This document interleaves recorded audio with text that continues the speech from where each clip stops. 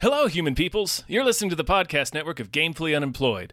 To support us and gain access to great exclusive podcasts like Fox Mulder is a Maniac, Tom and Jeff Watch Batman, Star Trek The Next Futurama, and our latest show, Spiel Boys, head over to patreon.com/gamefullyunemployed. We do game streaming, movie nights with our patrons every Friday night, and you can even commission your own podcast about anything you want. Literally anything, within reason, and we have to do it. You are quite frankly out of excuses not to go visit patreon.com/gamefullyunemployed. That's patreon.com/GAMEFULLY unemployed, which is spelled like it sounds.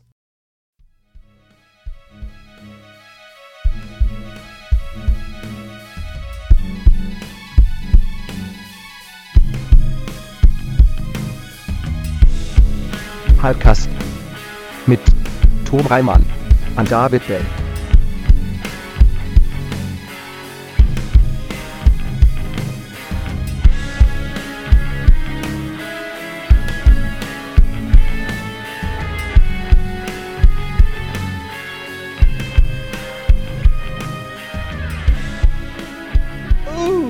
In sync, Smooth, like the band. Butter.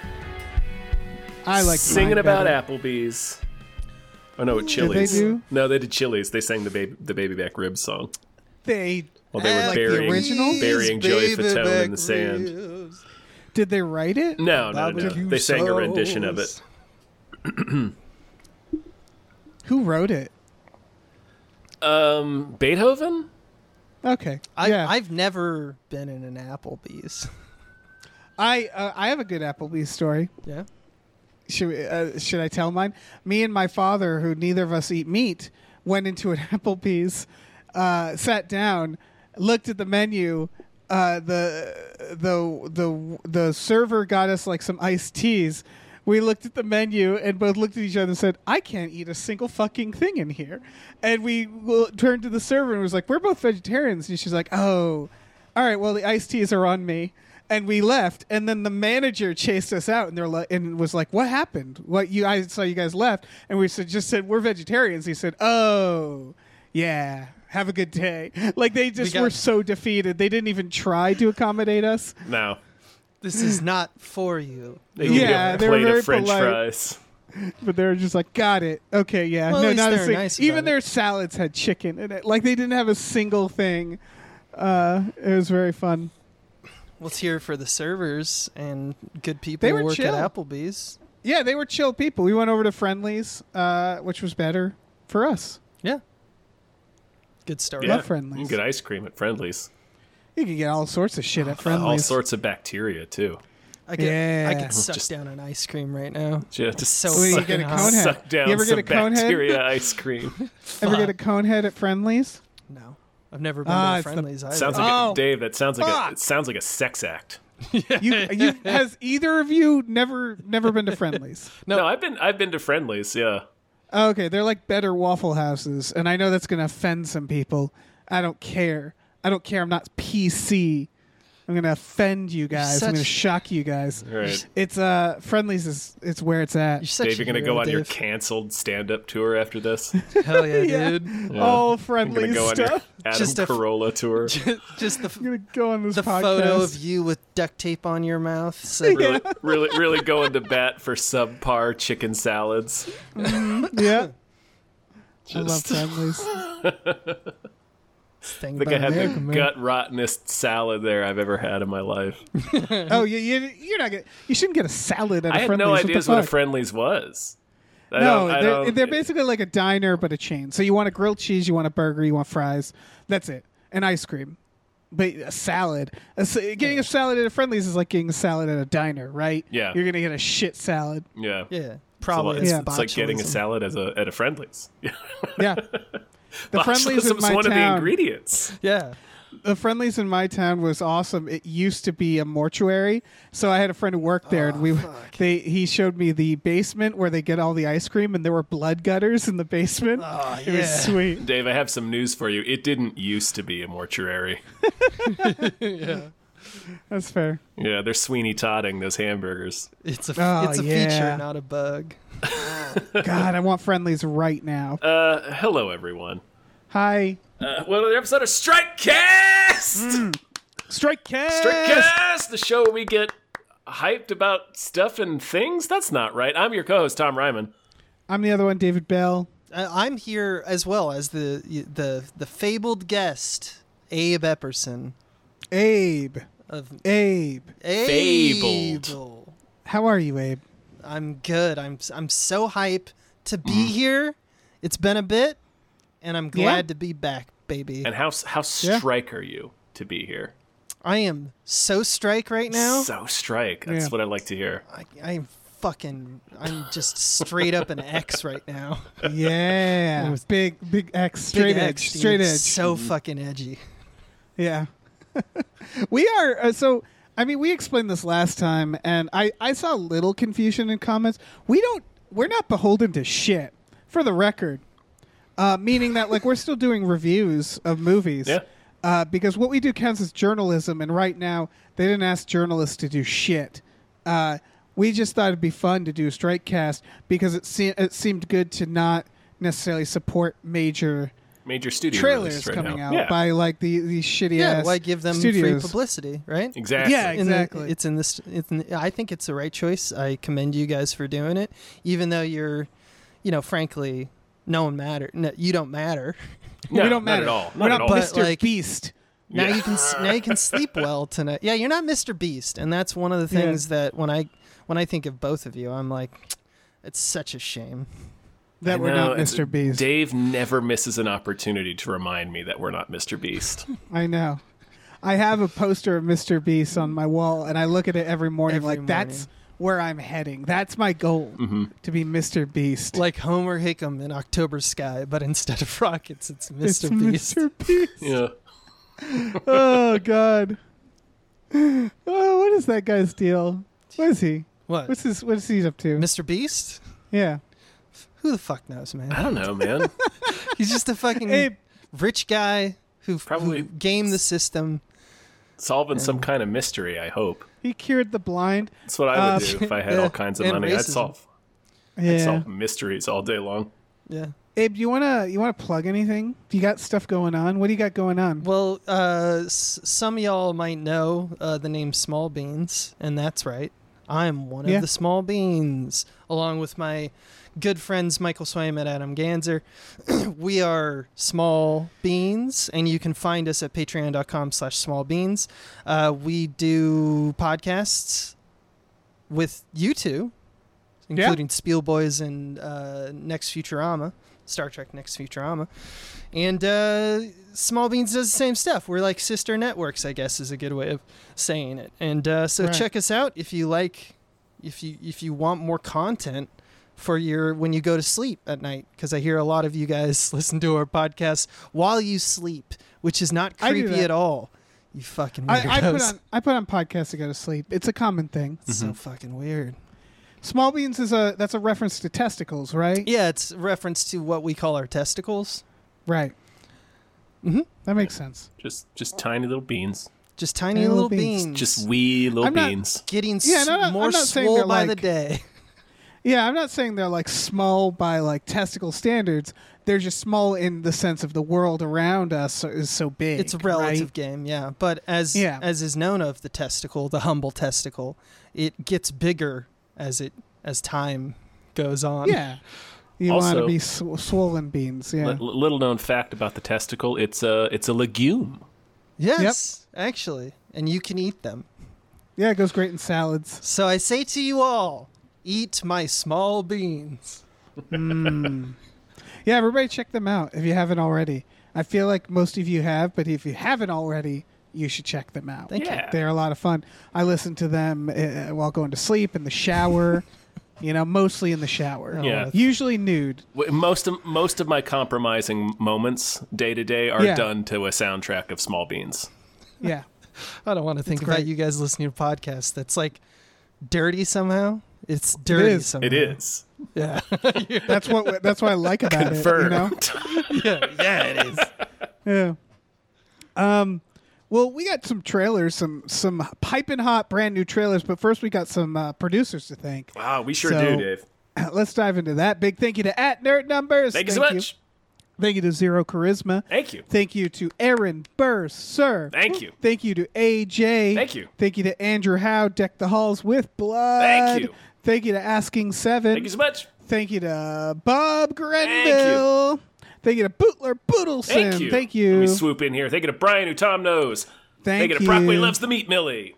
Thank you to Burrito. I want you to drink water, hit the gym, and do the ska, because they loves y'all. Thank you. Thank you to Chester's Prophet. Thanks. Thank you to Christopher Robert Sparks, Esquire. Thank you. Thank you to Dan Hackroyd. Thank you. Thank you to Davey, the ghost of East Las Vegas, Francis. And thank you to David Knife Boot Henson. Knife Boot. All right. So last week we did the hottest movies of 1993. Should we just dive into this and see if people can pick up on what era we're doing? It's pretty easy. It's pretty easy once they get into it, right? I mean, I think for most people it'll have to be a Google search, but let's see if you Let's can give it a shot. Pick up these breadcrumbs, baby. Yeah. All right. Our first trailer is for Lara Croft Tomb Raider, The Cradle of Life. Yeah. This is the long-awaited sequel to the first Tomb Raider, right? And this the first one. Yeah. This is the first of many trailers on today's episode that features a frenetic techno soundtrack. Oh, yeah. The hubris of this era. In general, truly, the 2000s, early 2000s. That's the word that kept exploding in my brain watching these. It's because the beauty of the 2000s specifically is that we thought we had nailed CGI. We were like, we are officially the height of CGI. We thought the future was here and that we were it. Yeah, and so they shove CGI in everything. Like, isn't it beautiful and perfect and photorealistic? To which 5 years later said, no, it wasn't. And so sometimes not even that long. Yeah, but this, I don't know. This is Gerard Butler as the Bond girl. Daniel Craig was the Bond girl in the first one, and I think they should have made so many more of these. Personally, yeah, I think this was a victim of the time. It's really apparent in this trailer. I know we've watched this before on movie night, but most of it fled my brain. It's so early aughts action in all of the not good ways. Like a lot of these on here has like that cheesy fucking action movie vibe. Heavy overloaded CGI, these goofball everything looks cartoony. Everything looks like a everything's cartoon and weightless, and everything looks like Austin Powers for some reason. Like it's all like this weird futuristic right. It's all those movies that were made in the wake of The Matrix. Yeah, but there's something like plastic about them all. Everything looks cheap. Every prop is cheap. I love it. I gotta ask you guys a question. Yeah. Campy Tomb Raider or gritty Tomb Raider? Not as movies necessarily, but just as concepts. I prefer gritty because I like the rebooted video game series. I was about to say, we have better stuff from gritty. The video games and the movie, I would say, is probably better. That said, I really like the appeal of campy. There's a place these for movies. Yeah, these movies, I don't mind for their campiness. I thought if they were better, if they were like Tim Burton's Batman, good. Right. I think I kind of like I like campy Tomb Raider because I just don't give a fuck about rich people. The problem with gritty Tomb Raider is that Tomb Raider is fundamentally also silly, right? There's like magic and shit. Yeah. I mean, it's as silly as Indiana Jones, which is what I think. That's true. I think for me, that's kind of what the Angelina Jolie ones were missing. They went see that. hard into just early aughts action movie, just corny as shit goofball action movie. And it should have been a corny as shit treasure hunting movie. It's a it's a product of its time again, where it's like the action is also very like floaty because of the wire stunt shit. It's all weightless, yeah. But even this doesn't have wire stunts. But I remember like that first one, they're like running up the side of that pyramid at the end. There's like weird shit that like it reminds me of like the XXX movies, which those are done. Those somehow get away with it. I think it's because they're so stupid. It's not like the Fast and Furious movies are any different now, right? Where it's that version of action where there's no stakes because everything is so cartoony. I guess it's just quaint after the fact. Like this feels fun after the fact, Although whenever we sit down and watch these movies, they always tend out They're to very be like a boring. little more boring. They're very Yeah, boring. because there's much more scenes that are like, oh, it's scenes about you and your butler having like conversations. I don't give a fuck. Right, and the humor is always so like toothless. Yeah. And like again, cartoony. And so it's I don't know. I think the Fast and the Furious has the appeal of all of its characters. Like it's such an ensemble for the most part. Right. But it is the same. I just think Fast and Furious is in the same way that XXX does, intentionally or not, is more earnestly corny. So it's like, whereas in these movies, they're still treating it like it's cool. Right, but that's part of what I like because it's doesn't know it's lame. Yeah. and I'm appreciate not sure that. if XXX or Fast and Furious does either. I'm just saying That's it's true. just more earnestly corny. XXX certainly doesn't. That's the best part. Whenever Yeah. he introduces Sherlock Holmes, Right. whenever they're like, "Look, he's also smart." You're in the It's like, Xander Jesus zone. fucking Christ. Where The Xander zone. Yeah. And then, Jumps a Ferrari off a bridge, and then the next scene he's hanging out with Tony Hawk. and then think I the love thing- there's that one part of the movie in XXX where it's clear that Vin Diesel decided that he was like, this jacket is the only jacket I'll wear for the rest of the film. Oh yeah. Because his- they even his try to- gigantic barbarian coat. They try Right. to give him another thing to wear, and he like, no, I'm going to put the jacket It's back like a on. Yeah. whale The skin third- coat. The third act should have been him battling heat stroke in that fucking thing. It would have been amazing. We just passed out. He's just beat red. He's just scared. This is not the biome for that jacket, XXX. Nah, it's the Xander zone. It's a Xander zone. It's the best jacket in the world. Oh shit! Just like I'm the But- best hacker, Eyelids such are purple. extreme sports spy. I Great fucking love movie. it. Yeah. I love that movie. I wish, like, if anything, Tomb Raider, this should have leaned into that more. Yes. Yeah. Yeah. There's not enough awesome, I guess. There's some awesome. Don't get me wrong. She There's- fights a robot in the first one. There is- She fights a training robot. There is some awesome in these. It's just they're more boring than not, and because it was trying to be just sort of face value cool, it just didn't age as well. You know what I mean? Yeah. I Yeah. also really like, and these movies did it, and then Haywire did it, the Bond girl exchange system Yes. that these movies had, Yeah. where they'd get like action guys and make them like the slutty Bond girls. Yeah. And I enjoy that a lot, and I wish more movies would One do and that, where done. they're just like swapping them. Yeah. I want Vin Diesel. I want Vin Diesel doing a strip Yeah. dance Just for a Angelina- lady This is- triple X. Remember, this is before Casino Royale. before Casino Royale, and also it's before 300. So I don't think either of Right. these guys were action guys yet. They were just kind of like No. they were just like babes. So they just Yeah, hired They babes. were babes. Just Yeah. babes. Just Yeah, babes. just baby. babes. I love it. It's great. Yeah. Just hit it and quit it, Angelina Jolie. Hit it and quit it. It literally in this one is Gerard dies, right? Or is Daniel Craig die? I forget. They all kind of die. They all blend I remember she like saves Daniel. I think she saves Daniel Craig. The bad guy like stabs him, and she has to like reverse time. Is that in this one or the other one? This one I thought Genuinely had like the don't room. remember. I think this one had like the room where it's like the labyrinth room where there's no gravity and up is down and Oh and Christ, and man! then there's like you gears. could be making that up. I don't remember. Yeah. One of these hunks dies, and I don't remember which These one. Yeah, Movies, these blur they're not- together. Yeah, these aren't as.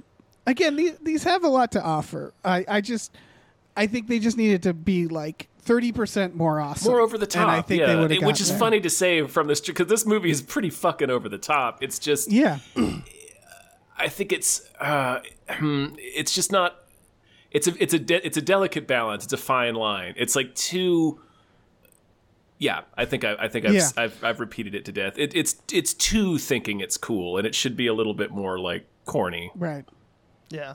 I just wanted to point out Jan de Bont directed, baby. He sure did. Oh yeah. For people who don't That's pretty know. cool. Cinematographer of Die Hard and Cujo.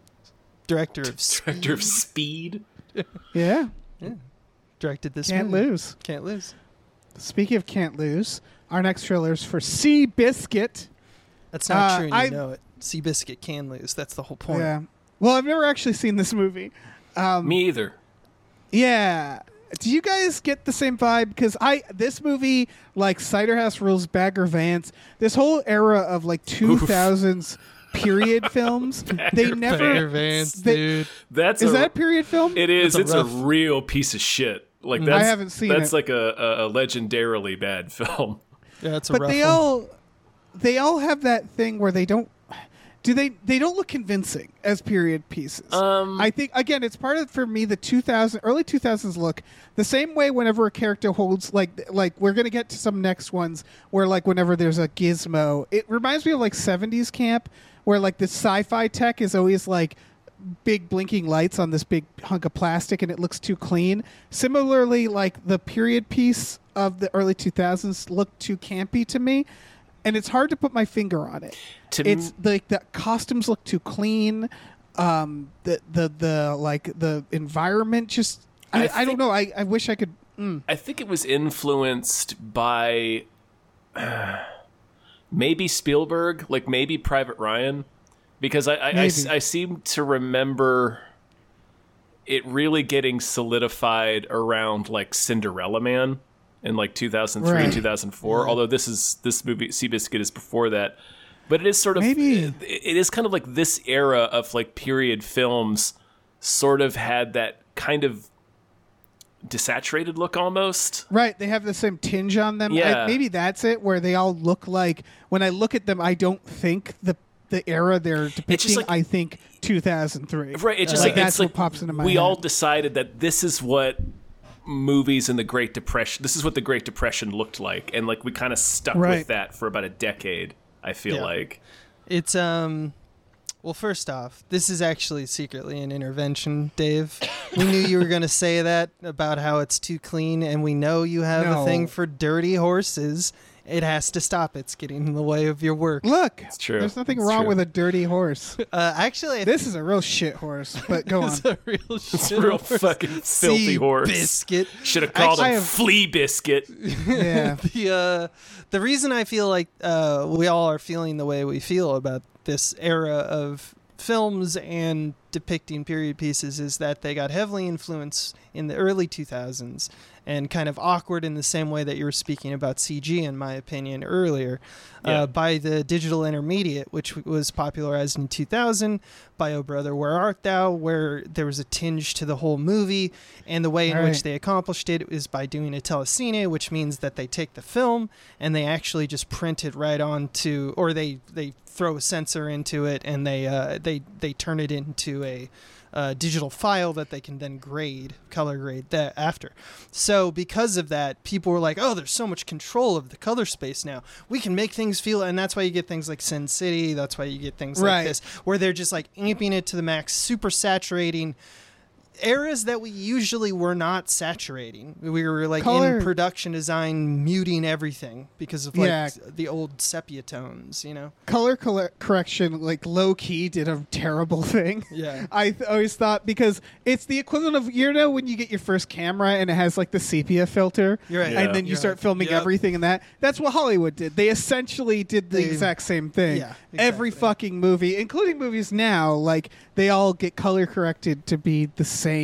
So you feel some of the production design being, you know, like that wood is, because that wood was bought yesterday at Home Depot. It's not like old wood, you know, like so I don't know. We didn't pull this up from Herbert Hoover's house. Yeah, exactly. So it's not like, and that's never changed. That's always been true about making movies, period pieces. But it's you see it more because they're just like, oh, and look at all the color. Oh, we can make. Oh, fuck, and that's what everyone was doing at this time. Oh, bro, do you see this color, bro? You see this color, bro? Oh, Seabiscuit. Fucking Seabiscuit. Has anybody seen this movie? No, nobody has seen Seabiscuit. Abe's seen it. Yeah. Why do I want to care about a racehorse winning? That's the other thing. Oh, so Dave, come on, man. I've spent a lot of time. You understand storytelling and how stakes work. You know how horses are. I really don't. So here's the thing. We've all been to the Santa Anita Park and gambled. We've all done it. We've all bet on the ponies. That's right. Me and Tom, we were there together. Yeah, we had a fine pony day. I've been there several times until they started making the news for just being for killing all the horses. For the horses. Yeah, that ended our fun Saturday excursions. Yes. But the point of a horse race, and I mean, I'm genuinely asking this question because I do remember when we went to the track, it was degenerate gamblers and then horse people, which was a hilarious combination. So I get that there are horse people there who want to pet the horses and like the horses and so on.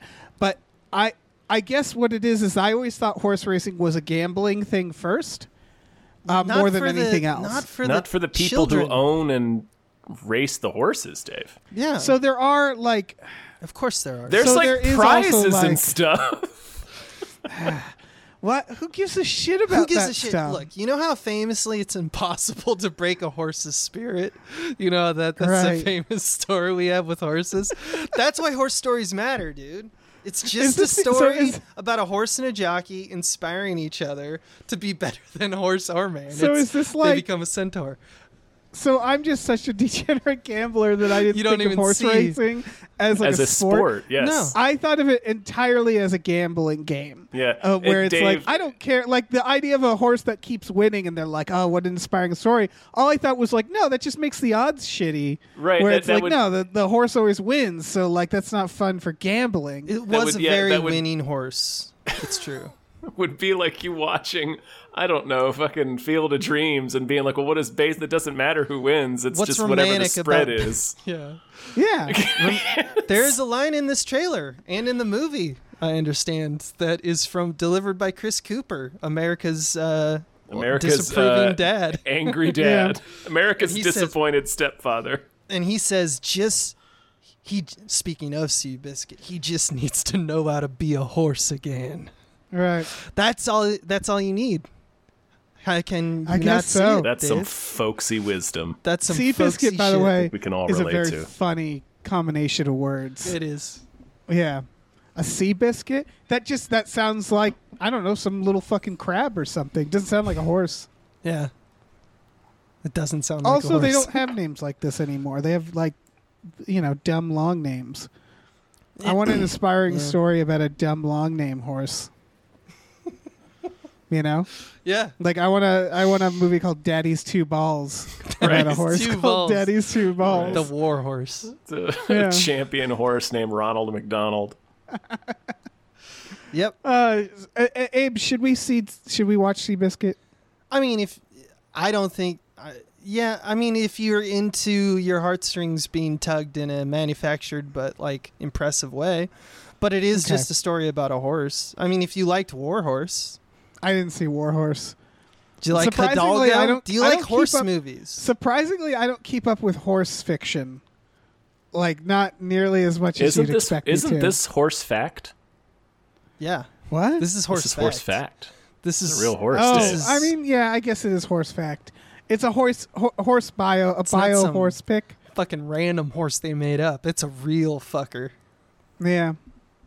Yeah. Is it weird? It's a Do you real think it's weird that the goddamn horse horse. never knew that there's a movie made of it? That horse Yeah, will the never horse know that. Doesn't understand movies, Dave. It doesn't You under- talk it about doesn't understand horses all any the of it. time. How do you not know simple things about horses? Is that wild though? This horse never knew it was famous. It is wild that any animal doesn't know that they're in a movie. It's true. I mean, Abraham Yeah. Lincoln never knew we made a movie about him Right. either. Yeah. Yeah, but he could have. He probably was like, "There'll be books and stuff." Like horses don't know they'll be famous. Yeah. and like you pointed out, while making movies, horses don't know what we're doing, which is always very funny to me because the horses are like, "The fuck is happening?" I am Like, always what are they doing? I to like us? the idea. Why do they want this? They do the race, and Seabiscuit wins, and he crosses the finish line, which he understands is like the destination because that's what he's been trained. But then hundreds of thousands of people start clapping and screaming and yelling. Like the horse must be thinking, like that was weird that everyone Yeah. did that all of a sudden. People are fucking weird. Like horses must constantly just be like, yeah, sometimes they make us run in a circle. Sometimes they dress up in like as knights and like ride us. Sometimes they like have us perform in front of crowds. Like, what do they want from us? I don't like. What is the goal? What's the end goal here? Well, it gives them a lot to talk about at their horse meetings. Should we talk about this next trailer? We Yes, probably please. should. Spy Kids 3D, game over, motherfuckers. All right, so I so far, saw this in theaters. just to quickly recap, it's been Lara Croft, Tomb Raider, The Cradle of Life, Seabiscuit, and now Spy Kids 3D, game over. Just in case anybody has figured it out. Yeah. Yeah. I saw this in theaters with the 3D glasses. It was funny that it came with its own, like they had to like ship 3D glasses to the theaters for this one. And I remember it being terrible in 3D. I remember actually feeling nauseous watching this in 3D. The trailer suggests that it's blue-red 3D, which is not a great theatrical experience. It wasn't. Okay. So the wild thing was it wasn't. It was like the modern ones, but they were these paper glasses. I think it's because, for the reason I put in the notes, that we were in between fads, meaning that like we hadn't, like movie theaters today, I feel like they just have their own glasses in there, or they like mass manufacture them, the studios or whatever the fuck. Mm-hmm. But these were like paper ones, like they show, and they weren't the blue-red. But it was still an exhausting experience because it didn't feel like it was shot correctly for 3D. Like it was really like bombastic and the camera was moving really like a Robert Rodriguez movie. Yeah, it was like a roller coaster, I remember. Yeah, because they're Did you guys see this movie? I didn't see it, but like all in this era, still, it's not like they're shooting with stereoscopic cameras. They still don't. It's a shading consideration they do in post after the fact. That was the technology at this point for mainstream. Right. So, by the way, for everything on this list, I worked in a movie theater. I just realized. So I saw this shit for free. Every single one of these movies. It all comes together. Mm-hmm. Wait, Tom, did you not see it? No, I've never seen any of the Spy Kids, actually. I've never seen any of the Spy Kids, and I love that the plot of this one is video games are being hijacked by evil Stallone. Yes.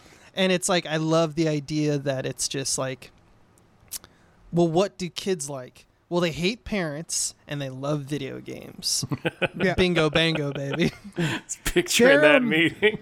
Yeah. They're wild movies in that, since it's Robert Rodriguez, it's all the same actors for the most part. I remember it was the first time I had seen Danny Trejo as like a fun kids movie character. Yeah. It was like, well, that doesn't feel right. As anything other than terrifying. Yeah. And then Antonio Banderas and now I hear they're rebooting it with fucking Shazam. Like Zachary that's Levi? as the Antonio Banderas role. That doesn't seem right, but I mean, whatever. They're stupid kids. They'll watch whatever. Yeah, they're shitty little kids. Mm-hmm. These are fun though. These like Steve Buscemi's in one, I believe. These are wild really fucking get movies. Those kids into the theater, Yeah. Again, that's what's so fun about them is they don't like the cast is Stallone's in this as the villain. Like when do you get to see Stallone as a villain? That's delightful. It's all moms and dads making these movies, right? So it's just like, you're a dad. You want to be in this, Yeah. And I think worked out for him. Most of these Spy Kids, because I think this was after Sin City, I want to say. No. So when it wasn't? Nope. Okay. Because I think this was when he started doing the thing where he's like, let's stick everything on a green screen. Yeah. And have a lot of fun with it. I think this is the same year as Once Upon a Time in Mexico. Oh, wow. Yeah. God, remember when it was quaint to do a whole movie on a green screen? Like Sky Captain, The World of Tomorrow came out. Yeah, we were all like, oh my God, I can't believe you can do that. It's the future. It's the world of tomorrow. See, we thought we were the future and that it had arrived. We really were. And then we realized it was hollow and there was nothing. It fell to ash in our mouth. And then, and now here we are. Turned to ash and regret. So I have this take that almost all my friends hate, which is that I'm a Wachowski fan. No matter what, I fucking love them. I talk about even their stinkers like Speed Racer, how they actually secretly rule. Right. But I have to say, I've never seen Spy Kid, and I watched the trailer, and I probably have never even seen a trailer for Spy Kids. Maybe. But Spy Kids 3D what Robert Rodriguez is clearly doing in this movie is he clearly did it first. He clearly did Speed Racer first. He did. And I now need to give credit to Robert Rodriguez. I didn't think that. Wachowski saw Spy Kids and they were 3D. like, fuck. Yeah. We need to do what he's doing. Spy Kids is also the biggest offender of, again, that like sci-fi 2000s look that's so fucking cheesy. Oh, God. This and Agent Cody Banks and Austin Powers. Yeah, they're all kind of part of the same beast. And our next thing, honestly, which we could talk about, unless you guys have other Spy Kids takes. Let's do it. Charlie's Angels Full Throttle. Oh, man. This fucking sequel. This trailer is an assault. Yeah, Prodigy. I'm almost certain Prodigy was dated in 2003. I'm almost certain Prodigy was more like a 1999, didn't Tomb Raider also 1998. use Yeah, I was going to Prodigy? say, this is the second on our list that has that song. Amazing. And also, Spy Kids used a techno song, too. Oh, yeah. I don't think it was, but yeah. The 2000s It's all was the era of techno. Don't get me wrong. It's just Prodigy. It feels like a little too late. Specifically Prodigy. This is like 10 years removed almost. Yeah. And I love that the villain looks like how the villain looks. When they show, there's two villains, but the first guy, he shows up and he's like, I'm scary. And he's got a fucking faux hawk. He looks like a ska band, like an entire ska band merged into one person. Right. Yes. He's if a ska band was a Ninja Turtles villain. Yeah, he's the least scary villain. I saw him and I just thought, like, well, I can take that guy. Like, I'll just push him over. I'll tell his parents about him. Fucking they'll come get him. Foot Clan face thief. I'll steal his horn. Yeah. I thought this trailer ruled because it's just two things. There's no real plot that we see. It's not necessary. It's just shots of jokes, and then it's just like, look at how hot everyone is. I think Charlie's Angels. Here's my hot take. I think it did what we were hoping Tomb Raider would do more, meaning that Charlie's Angels is kind of out of its mind in a very fun way. The action is bullshit, right? It's cartoony, but the whole movie is cartoony. The first one too, with fucking Bill Murray, and then the fact that Crispin Glover is a recurring character in this, so weird. Like that's wild, and he plays a real Crispin Glover type. Yeah, so weird. Yeah. I think I also agree with Abe that I think this trailer kind of rules.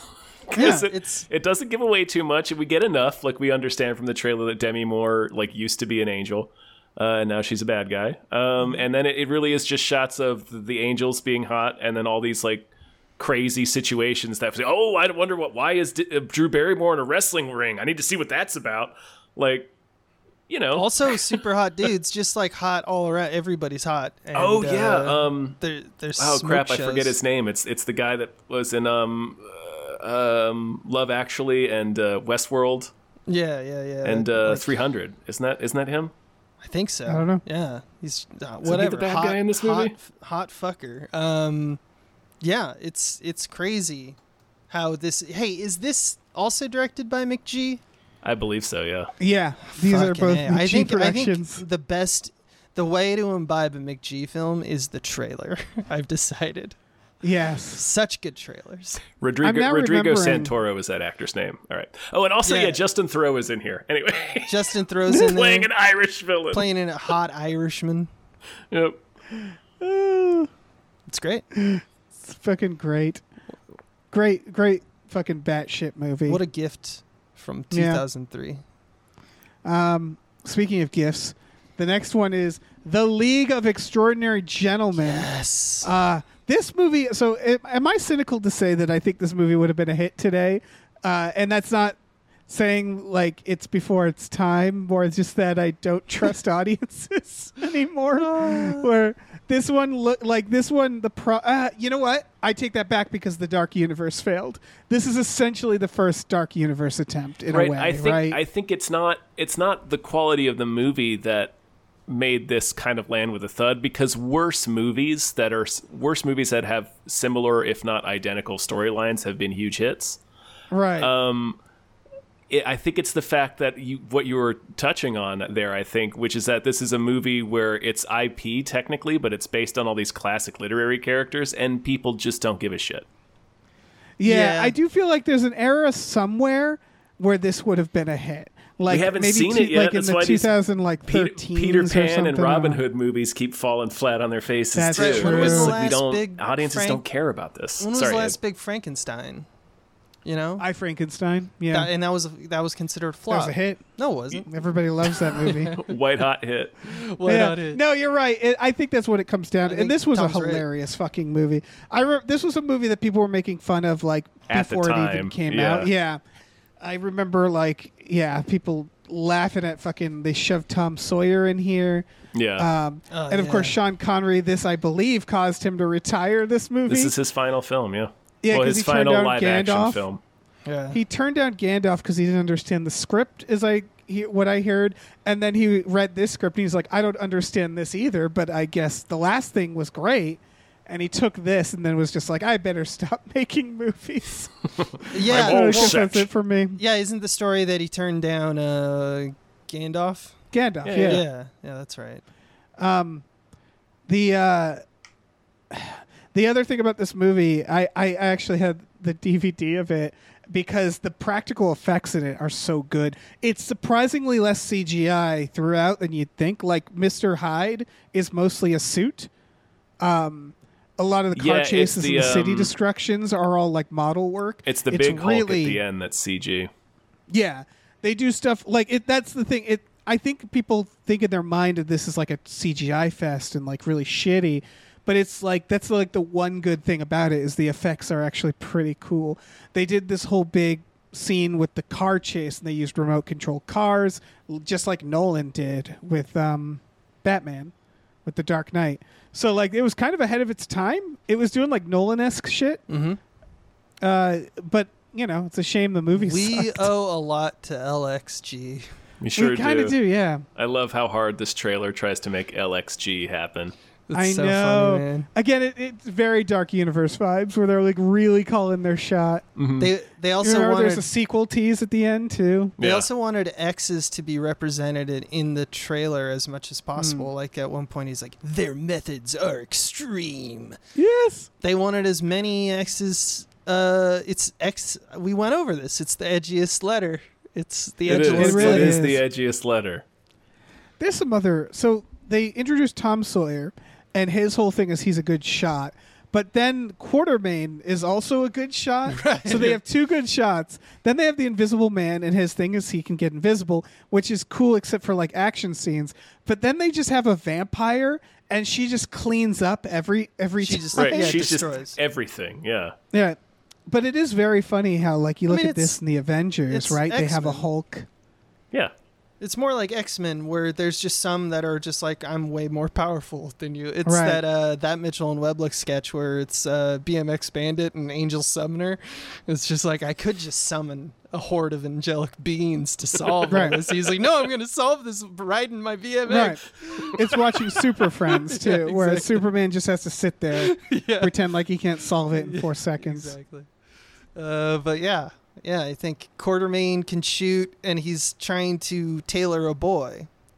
Yes, like he is. that chin, like the actor who's basically just a chin in this movie. Yeah, the chin guy. Yeah, and it's Shane just like West, I think is his name. And that's what and you know, it's sad that his career didn't get started. It wasn't a great role. That's all it is, right? Did this ended one career? Did it start any careers? No. I can't like. Nobody came out of this movie looking good. Yeah, I'm looking at the cast. I'm like, fuck, man. Like, Jason Fleming People survive. I guess he was already famous, so, you know, that was pretty much it. Yeah. Is he the Dr. Jekyll, Mr. Hyde guy? Yeah. Yeah. People's careers survived, but yeah, it didn't. It's like we collectively forgot about it. It just washed over us. It was the Taco Bell of. Yeah, this didn't launch anybody. This didn't do anything for anyone. This is another one of those movies where in my mind I'm always like, ooh, I got to watch that. That's fun. And then you watch it and you're like, right. It's not fun. It's not that fun. Which is a shame because there's elements. Because it should be. Look at this damn thing. Look at this nonsense. Next trailer, Finding Nemo. This is from that era of Pixar. It just has to say like, yeah, it's Pixar. We did Toy Story. The other big shock of this trailer was them counting down every Pixar movie, and it's like 4 movies. Yep. But that's what they always did. Like, Yeah. they could ride that wave at this era where they're like, we did this, and this.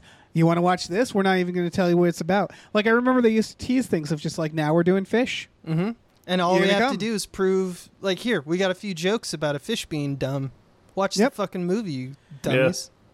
And I think this is a good trailer because I like trailers that are quick little scenes. Right, it's just like you know? a short scene from the movie, yeah. Yeah. Yeah, kids' movies used to do this more, I think. It's a great teaser idea. Yeah. It's weirdly like the Shining trailer. Like, it's a little vignette. It's just like, here's a quick It's almost bit like the from the creative movie. team at the time was very good at making stories. And Yeah. that's why their first, like, 5 were classics. It's wild because they don't even justify the name Finding Nemo. When you're watching this, you're like, what does that mean? Like, it's just 2 fish, and one of them's just like trying to get somewhere. That's it. Yeah. And that's all They you don't need, explain baby. shit. Fish, let's go under the sea. That's all we need Yeah. to know. Yeah. Yeah, it's really all any we other- needed. Yeah. No, this Yeah. was a really good one, man. This was one of my favorites for a while. It's a good film. Yeah, I haven't seen it in a while. It is taught I've read multiple books that cite this as one of the best scripts, like modern scripts ever written. Yeah. It's taught in screenwriting classes. Finding Man. Nemo is an insane sleeper hit in terms of like critical acclaim. Like it was, it did really well. It was very popular, but like people like almost unanimously were like, yeah, this is, oh my God, this might be the best Pixar. And You know what's interesting is I feel like part of the secret is they just sort of not ripped off, but they took a note from The Land Before Time. It's very Land Before Time. Yeah. Because it's about the A to B searching for someone in this like kind of pit of sadness. Starts with a terrible death by a maniac that doesn't talk. Mm-hmm. In this gives me that world same- of talking animals, talking- there's exactly. one fucking maniac Fucking that doesn't maniac. speak. I love that about both films where you're like, fuck, man. Yeah. It's like, they're terrifying. Like a But sharp it's- tooth. You're like, what is wrong with that guy? Yeah, what is his deal? I've always compared Land Before Time to Mad Max for that reason, where it's like he's one of those It people. is like in kind of Mad Max. Yeah, he's like, you just give him like a fucking crazy like metal mask and he doesn't say anything. Right. And it's an apocalypse journey to get like to safety. Yeah, and it's like there's freedom and chaos and anarchy, right? Yeah. Like the idea that anything goes. I got so many problems that I can't Right. worry about if you want to go insane Just Right. walk away. and Yeah, just and they're start all a fucking doomed. cult The or other something. thing is we know how it'll end for them Yeah. ultimately. Yeah. And so yeah, it's fucking apocalypse films. Mhm. But yeah, great. Finding Nemo. Finding Nemo Great will film. be a period piece in like 15 years, like, or Mm-hmm. I think it actually is. There's someone was pointing out on Twitter at one point. They were like saying the coral reefs that they present in the movie no longer exist. Oh, That makes that's a Finding shame. Nemo a fucking period piece. That's a bummer. Yeah, it's like the equivalent of like we gotta erase the two towers, the twin towers out of these films. That's really depressing. It's really depressing. Support your local ocean, I guess. Support your local ocean, folks. Even though it doesn't support you, Support your local planet. It will. Yeah. It will try to destroy you. it hates you. All right. Legally Blonde 2, Red, White, and Blonde. I haven't seen either of these. They look fine. I had nothing against them. I've seen the first one. I I've seen haven't the first this one, yeah. Okay. I just like that she's pretty white woman, and they're like, look how hard it is for her. Yeah. I know that's a simplistic view of the movie, It is but the trailer, reductive, but it's also not wrong, I guess. yeah, the trailer like presents it that way. Of like, can you believe this pretty white woman can't make it in Washington? And it's like, yeah, I think she'll be just fine. I don't know exactly when the year was, but I love that multiple on this list still have that stereotypical trailer that is movie guy. I'm sure you've talked about this before. Oh yeah, movie guy voice. Oh, Yeah, yeah. just like it's in America. There's those who make the law and those who make it look good. I feel like at this oh, era, yeah. that guy was doing the voice ironically. Yeah, you know what I mean. It feels like it's usually for It's definitely for comedies, but it's also for some dramas or for action movies Right. and stuff. Much less so at this point, the trailers we covered last week, it was like every trailer was narrated. Right. Yeah. So I wonder when that really was like there was no trailer with the movie guy voice this year. This is when it's dying out. There's actually a trailer down the line that had a movie guy voice version of it that I'll point out. But and it felt cheesy at the time. I remember watching it and being like, this feels you made it seem worse from this voice, because it is very at this point like, I think it's South Park 90s. Like it's the parody age of the early 2000s, late 2000s that really lampooned that trope to the point that people felt like you couldn't do it without it being a joke. Yeah, without it being like a comedy or a kids film now. Like, I feel like the people still get that job doing like a Trolls trailer or something where they're doing that parody. I feel like you can make today in 2023 a movie that utilize that tactic like absolutely for a trailer. It would fucking kill, right? I think it's just like any other movie trope, right? It's they found that it worked and then they leaned on it and did it too much until people became aware of it and then they couldn't do it anymore. Yeah, they couldn't do it anymore. And then you bring it back ironically or in a retro way. Yeah, exactly. Throwback. It's endless circles, fractals until we die. Yeah. You think she becomes president? I hope so. I hope so. And then the CIA takes her out for getting too close. I really want this particular... too close to the truth. Yeah. I want this particular white woman to do well. It's very funny because this is post 9/11, so I kind of want to know how they deal with that. Like, I wanna see her take on the war on terror. Yeah, you're right. Like, we were in Iraq. During this Jesus, movie. this is the height. So I'm like, fuck, man. This is the height. Not when it was being made, but yeah. Oh, that's true. But it's very funny to me because they're like this. She's passing in bills, and they're like, it's pink and scented. And like in the war on terror era, I can see that being a thing that would irritate lawmakers. Of like, listen, we're deciding whether or not to bomb a country. She's got to have a monologue at the least, though. Is like, this is the land of the free. Oh yeah, stuff there's like got to that. be something, right? I hope so. Yeah, I kind of want to watch just to see just how it tackles tackles 9/11. It's probably pretty fascinating. Yeah. Yes. What a good evening to watch Legally Blonde 2. Speaking of which, Bad Boys 2, another sequel that absolutely has the line since 9/11 in the trailer. Sure does. Delivered by Henry Rollins. Yeah. This was such a trope of this era, right? Is they talk about 9/11. Yeah. And this movie ever since 9/11. In Miami. Yeah. Yeah, it takes place fucking 9/11 changed everything. It has the famous Miami sign. Yeah. That definitely exists. Michael Bay definitely didn't build it. Yeah. For the movie. But I mean, it was true at the time. Like 9/11 changed everything. The world. The small town I had, like, they militarized the cops there in case the terrorists came to that small ass town. So yeah. But you're right. It's like every action movie for the next 5, 6, 7 years had some sort of reference to 9/11, how like either they've stepped up their game, or more often than not, it was how the bad guys have stepped up their game to like get around our war on terror. It was great big old trope at the time. This movie rocks. Yeah, they couldn't let you forget. That's for sure.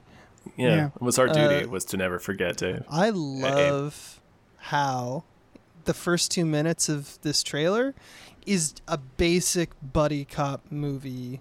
Yeah. Like, just scene of action and Martin Lawrence does a joke.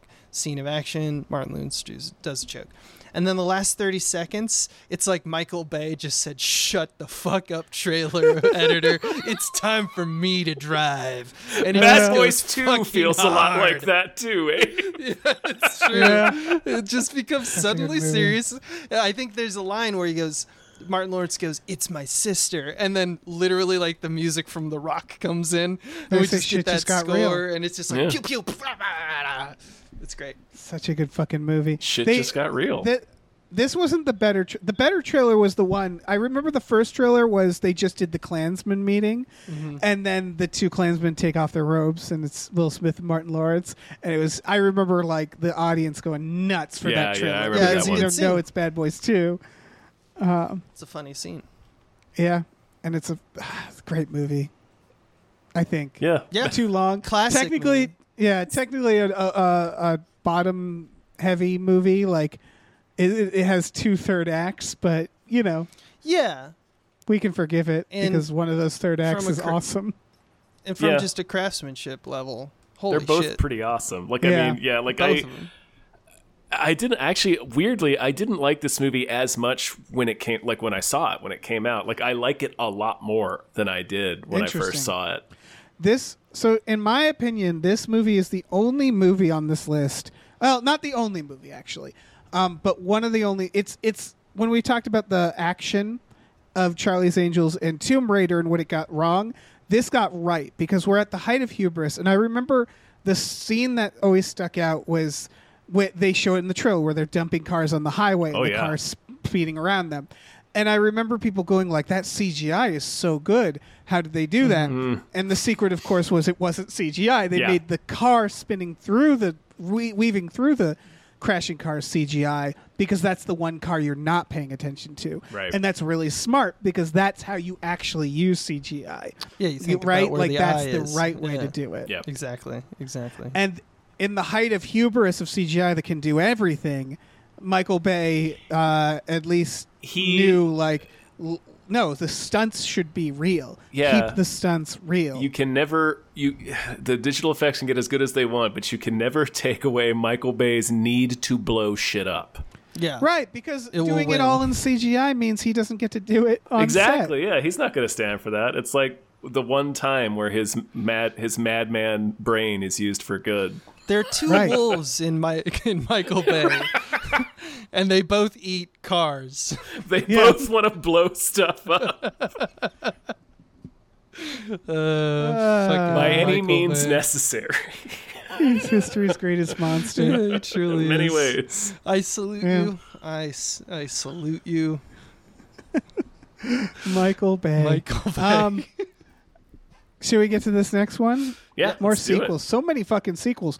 Terminator 3, Rise of the Machines. Ugh. Ugh. I still maintain stinker. that this is the best post T2 sequel. And I know that's controversial.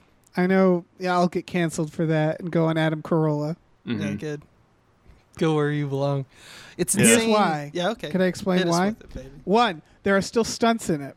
And that there are other Terminators that also have stunts, for the record. But this did do a lot more like practical stuff. Yeah. Two, it's the only one where Arnold they don't have to explain a reason why Arnold's older. Mm-hmm. For the record, they shouldn't have made any after T2, obviously. No. How many And years was T2? 3. Yeah, sorry. 12 years. Sorry. Okay. Yeah. 3, even though it is kind of not, it's kind of a bummer and it's not the best story, it still felt like a story that someone sat and thought about for a minute that continued the Terminator 2 plot line. And those are my 3 reasons. I would say, obviously, the newest one is pretty fucking badass, too. But at that point, I was so fatigued by Terminator films that I was just like... I would put that one over this one.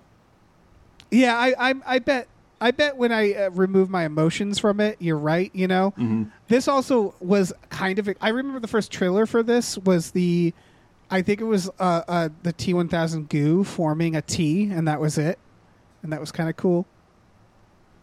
It's also a shitty robot. Oh, yeah. you don't like Lady Terminator? I like. Well, she's great. I liked I liked the idea of what she could do, but the design kind of sucked. See, I liked her. She was terrific, But when the you take her actress. skin off. And What it was that it felt like it was all the T-1000. It was the T-1000 minus... Like, the thing about the T-1000 was it was like, how are you going to fucking beat this guy? Yeah. There's literally only one situation. You have to crash into a fucking a factory that's melting down metal. But then taking the T-1000, giving it an exoskeleton, it's like, well, that just makes it weaker. Yeah. That like takes away what made the T-1000. They already took it to 11. They all exactly. they all struggle with that. Like even in Dark Fate, which is the one that I said, which I think is better than 3. Like it's still basically just, well, what if the T-1000 was on a regular Terminator? Because that's all it really is. It's like Yeah, exactly. he can make his like metal skeleton come off and make like a little T-1000. So they've been chasing that ever since. Like you're never gonna top that villain. It's great. You know what? You're absolutely the only way right. Just make 2 T-1000s. That's the only way to Really? do it. Honestly, Like yeah. an army of them, like at that point, you're absolutely right, because they'd already upped it to such a level that at this point, any Terminator after Terminator 2, in my opinion, is just colored lightsabers. It's like, we already got lightsabers. Oh, yeah, he made his own lightsaber. That has emotional resonance. And then it's like, I don't know, let's do like a yellow one and like a purple one. And it's just like, yeah, who gives a shit at this point? They're lightsabers, So how can you do more than 2? Yeah. You'd have to do an army of them, but there's already an army of them kind of hinted at. So you just have to up the stakes and make it more time travel stuff or do something else with it. And at that point, it's not a Terminator movie. Right. What you actually do is you don't make any more after T2. You just don't make any more. There's a hell of an idea. And that's... and so it's like it's a shit sandwich judging competition here that we're doing. But my other case for Terminator 3 is that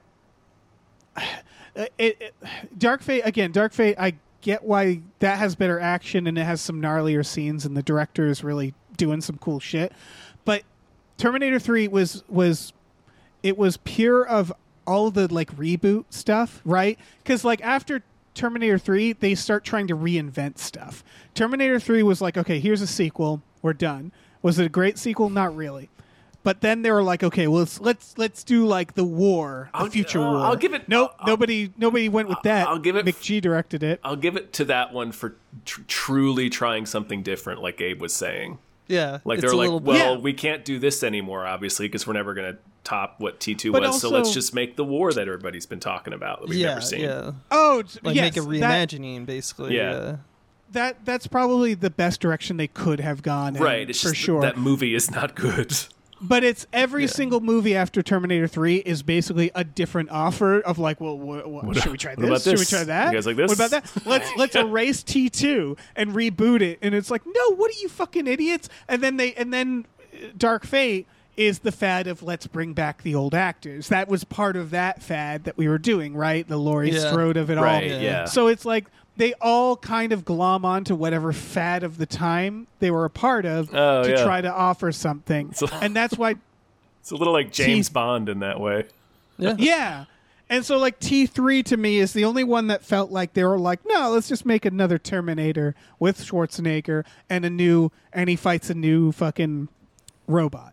And like, let's continue the story in some way. Let's not reboot it. Let's not fucking try to, bring back or do some new gimmick or whatever. So that's why to me it feels like that's when the series, I guess, ends. But at the same time, I mean, it's not a great film.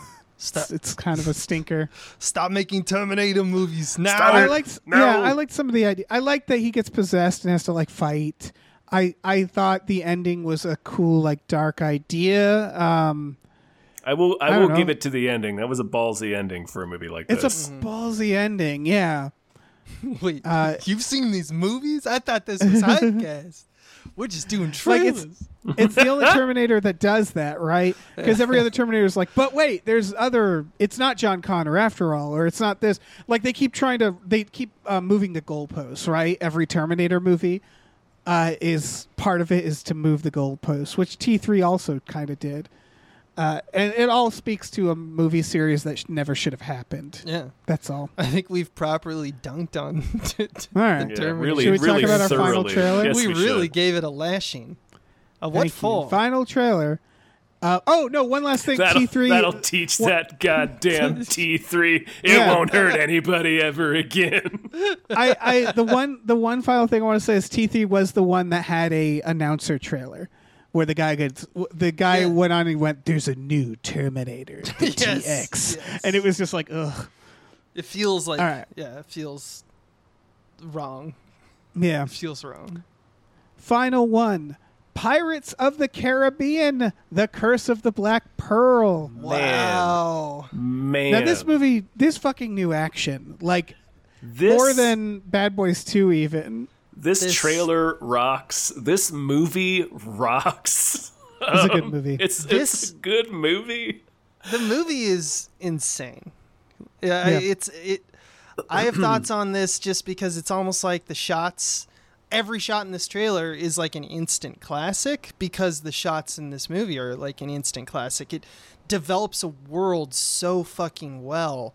And it's not like the action they're doing. I mean, like in the trailer, at least, because they're not giving you the big set pieces just out of the gate, which just is glimpses of them. Yeah. Right. And it's not any different from any action adventure trailers that we're seeing from this era or even now, but where just even the establishing just like people chatting and stuff, you see behind them a whole fucking pirate village and shit. You gotta be amped about this movie because it's like it fucking looks like Pirates of the Caribbean, and it's like it's such good world building, and because every shot in the movie is so.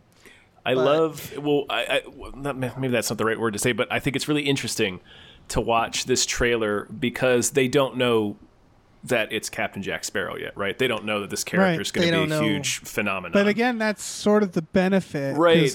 Well, I would argue if you put... Just to finish the thought is, so the trailer doesn't do that sort of annoying, obnoxious thing that a lot of trailers will do where it's like waits for the applause moment when it shows the character, or it, what later trailers would do where it show him being like over the top goofy or something. Yeah, it just Johnny like Depp treats him like really. Exactly. Yeah, he wasn't. So this trailer doesn't build him up at all. Really, it just kind of treats him like another character, and he sort of you get the.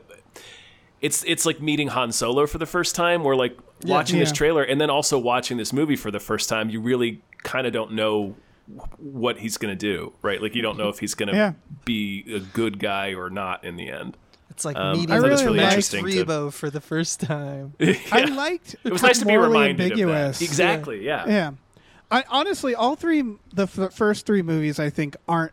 I know people get really mad about like the last one. I think all three aren't bad. I think they did a really good system, which is the Matrix system. Make one standalone film.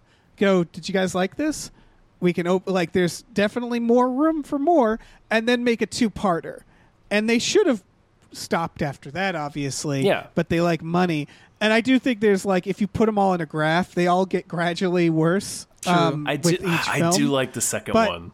Well, I was going to say, I think the second one's perfectly fine, and the third one still has its moments as well. The charm. That's why they all get gradually worse. It's diminishing returns is all. Exactly. To the point that the last one, I saw the last one for the first time on an airplane because it was like, who gives a fuck? Yeah. And it's sort of that. Oh, it's you like mean a like perfect. The last one, meaning the most recent one? Yeah. I see. Yeah, it's sort of a case study of like, this is exactly what goes wrong, right? They made an original. I mean, it's still based off something, but they made a original feeling movie like with a rich, cool world that everybody liked, and then they just drove it into the ground. They made 3, took a bow, and then said, let's make like 3 more. And then everybody got sick of it because they didn't know when to stop. It's almost like we shouldn't make sequels unless it's James Cameron in the 80s and 90s. I think these 3 films, I think they did okay. I really like the cliffhangers of the second one. Her betraying Jack Sparrow was a really good one. Like they did shit with the characters that, like, you compared it to Star Wars. They do a Star Wars model, right? The second one ends in this really like downer place. So I do think all 3 films deserve to exist. I think were an accomplishment. I just think then they were just like, well, we can certainly make more after this. And it's like, no, you barely got by with the third one. Like the third one, I think, tested people's patience a little bit. It's more bad than good in my memory. I haven't revisited it in a while. They escalate. So like the issue, of course, is like, I don't think it's controversial to say the best thing about Pirates of the Caribbean action-wise is the fact that it's all practical. They built real boats. They had real sword fights. The fucking wheel fight in the second one. They did shit that you're like, this is so cool. Chef's kiss, Dave. Pirate's kiss. But then by the third, they have great visual effects stuff, though, going on. There is. There is. Oh, yeah. Yeah. Shout out, by the way, did you know that did I ever tell you that one of the DPs that we worked with was like one of the he was like middle of the road in terms of the animation group that did all of the zombification stuff. Oh, nice. In the movie, and he's like, "Yeah, that shit looks I good. did that shit." This is like, the cool. perfect It's a cool balance of effect. all that, I thought. Right? It's like we used real sets, real stunts, but we did like out of this world creature design and shit. Yeah. It's the best of both worlds. I agree. But it escalates to this whirlpool fight. If you remember the third film, Yeah. that's almost like all CGI because it has to escalate, right? Yeah, And so so, it has like, to be bigger, so it has to be CG. It has to be bigger, and then so they like I can see people going like that was a little too much, but then it ends, and so like again take a bow, but then where do you go from there? Nowhere. Mm-hmm. And so they just couldn't fucking This stop. is like the perfect era of like action movies have been made to such a like perfected art from all around, like all of the craftspeople who were involved in the explosions, the stunts, the choreography got to work on so many that they were like really good at it and they knew how to do it. So it's in this era of like you get like Mask of Zorro and you get this movie and it's just like they're fucking nailing it, and they're using light CG just to clean up stuff and make things more spectacular. But ultimately, you know, like make backgrounds more epic or whatever. Ultimately, that explosion, that dust cloud was there. And it's just like, it makes it feel right. Yeah, this is a kind of peak of visual effects a little bit, right? Yeah. Because they were still doing like Jurassic Park 3, weird thing to reference, had things like still had animatronics and stuff mixed with CGI. They had found the balance, and then they kind of went too far after this. Yeah, I think they just went too far because the stakes had to be higher. Our insatiable thirst for more death and destruction. Which is funny because I also likened it to the hubris. Mm-hmm. This is the height of the hubris because we were already making those mistakes, right? We were already... Because that's the thing is that the movies that did bad here are the ones who thought, oh, we can do everything with CGI. And it was like, no, it didn't look good enough. But these movies like Pirates knew to like, you know, in small doses, do it right. Exactly. Spend a little bit, a lot of time on a little bit because otherwise it's going to look like shit. Yeah, for real. Yeah.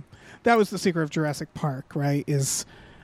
It was only like 13 CGI shots total. Right. And they Yeah. spent fucking They seemed a year on it. You know, by, you know, throwing everything at it. All the just like, what's the best version of this shot? Okay, well, that's not CG. That's, you know, we just make a puppet. Right. The one nitpicky I would have was actually with the trailer, because this trailer, I think tonally is so wrong for this movie. If you go watch the original trailer for Black Pearl, like, it is pitching not a fun action adventure romp. It sort of disguises that it's funny. There's some Yeah, jokes in it. They I remember actually... Yeah, it's crazy. Oh, sorry. I remember actually being mad at the movie because I thought I was going in for a horror movie. Yeah. And I was like, what the fuck? This isn't a horror movie. In fact, what's wild to me is that on this trailer, there's so many jokes and so much like joviality in the Pirates of the Caribbean franchise, and because of Johnny Depp's, you know, performance, they play the line where he gets like the woman comes up to him and slaps him, and then he goes, "I may have deserved that." We all know the line, right? With that scene. Yeah. They do it twice in this trailer. Did you notice that? They do it as they the do bumper. They and do then the it- previous line. Yeah, but don't they show the slap itself as a part of the montage of things happening. I just thought it was like they don't do any jokes other than like I don't know. It's That's just like interesting. they reuse the same joke rather than using other sequences where he's even more funny or you know, charismatic. Right. That's right. Yeah, I mean, it is the same joke. It just builds on itself in the scene. Like, he gets slapped by one woman and he says, "I'm not sure I deserve Right. that." And then he gets slapped by the next woman and he's like, So it's I like may have deserved that one. It is a setup and punchline, but Yeah. it's just funny that they don't use. That's the only humor in the whole fucking thing. That's one of the part. They show a scene where Depp is explaining how the zombies work, and he's being kind of jokey in that. But yeah, You get a vibe for who he is, but it's not like a joke. Right. It's not like a maybe I'm wrong punchline in the about that. trailer. I just thought that it was stuff Well- like that made it the trailer not feel tonally like It's- No, consistent. you're absolutely right. It does downplay it to make it feel like it's just going to have like like a couple of jokes or one-liners like an action thriller tends to have. It really does downplay the fact that there's a lot of comedy in Pirates of the Caribbean. And the whole movie does this, but I love the progression of like the pirates are scary in this one. Like the guy looking through the fucking at Elizabeth, like, and that shit. And they by the third movie they're like Happy Meal toys, right? Yeah. Like it's so funny how that progression happens. Right. Yeah. It's the Davy Jones and all his guys are still pretty intense by that third movie. Right, but they have to for do sure, this thing but like, where they're like the undead have to be charismatic and fun and cute too. Yeah, I do think it is jokey. I do think that's part of the problem with the sequels is they are a little too cartoony, right? Like when he's escaping the cannibals, it's just Bugs Bunny shit. Yeah, like it became This is definitely above the rest considerably, only because once they realized that Jack Sparrow was the thing, they're like, okay, well, extra Jack Sparrow, really lean on it, really make it like he's boinging around the set, doing crazy shit, yeah. Teetering on the side of stuff all the time, and he became a fucking cartoon character after this movie. Yeah, Looney Tunes. Yeah. Should we talk about news stories? Should we thank some producers first? Let's do it. All right, big thank you to Deborah is awesome, Barbara is great, and cancer can go to hell. Thank you. Thank you. Thank you to Dracula the bus driving vampire. Thank you.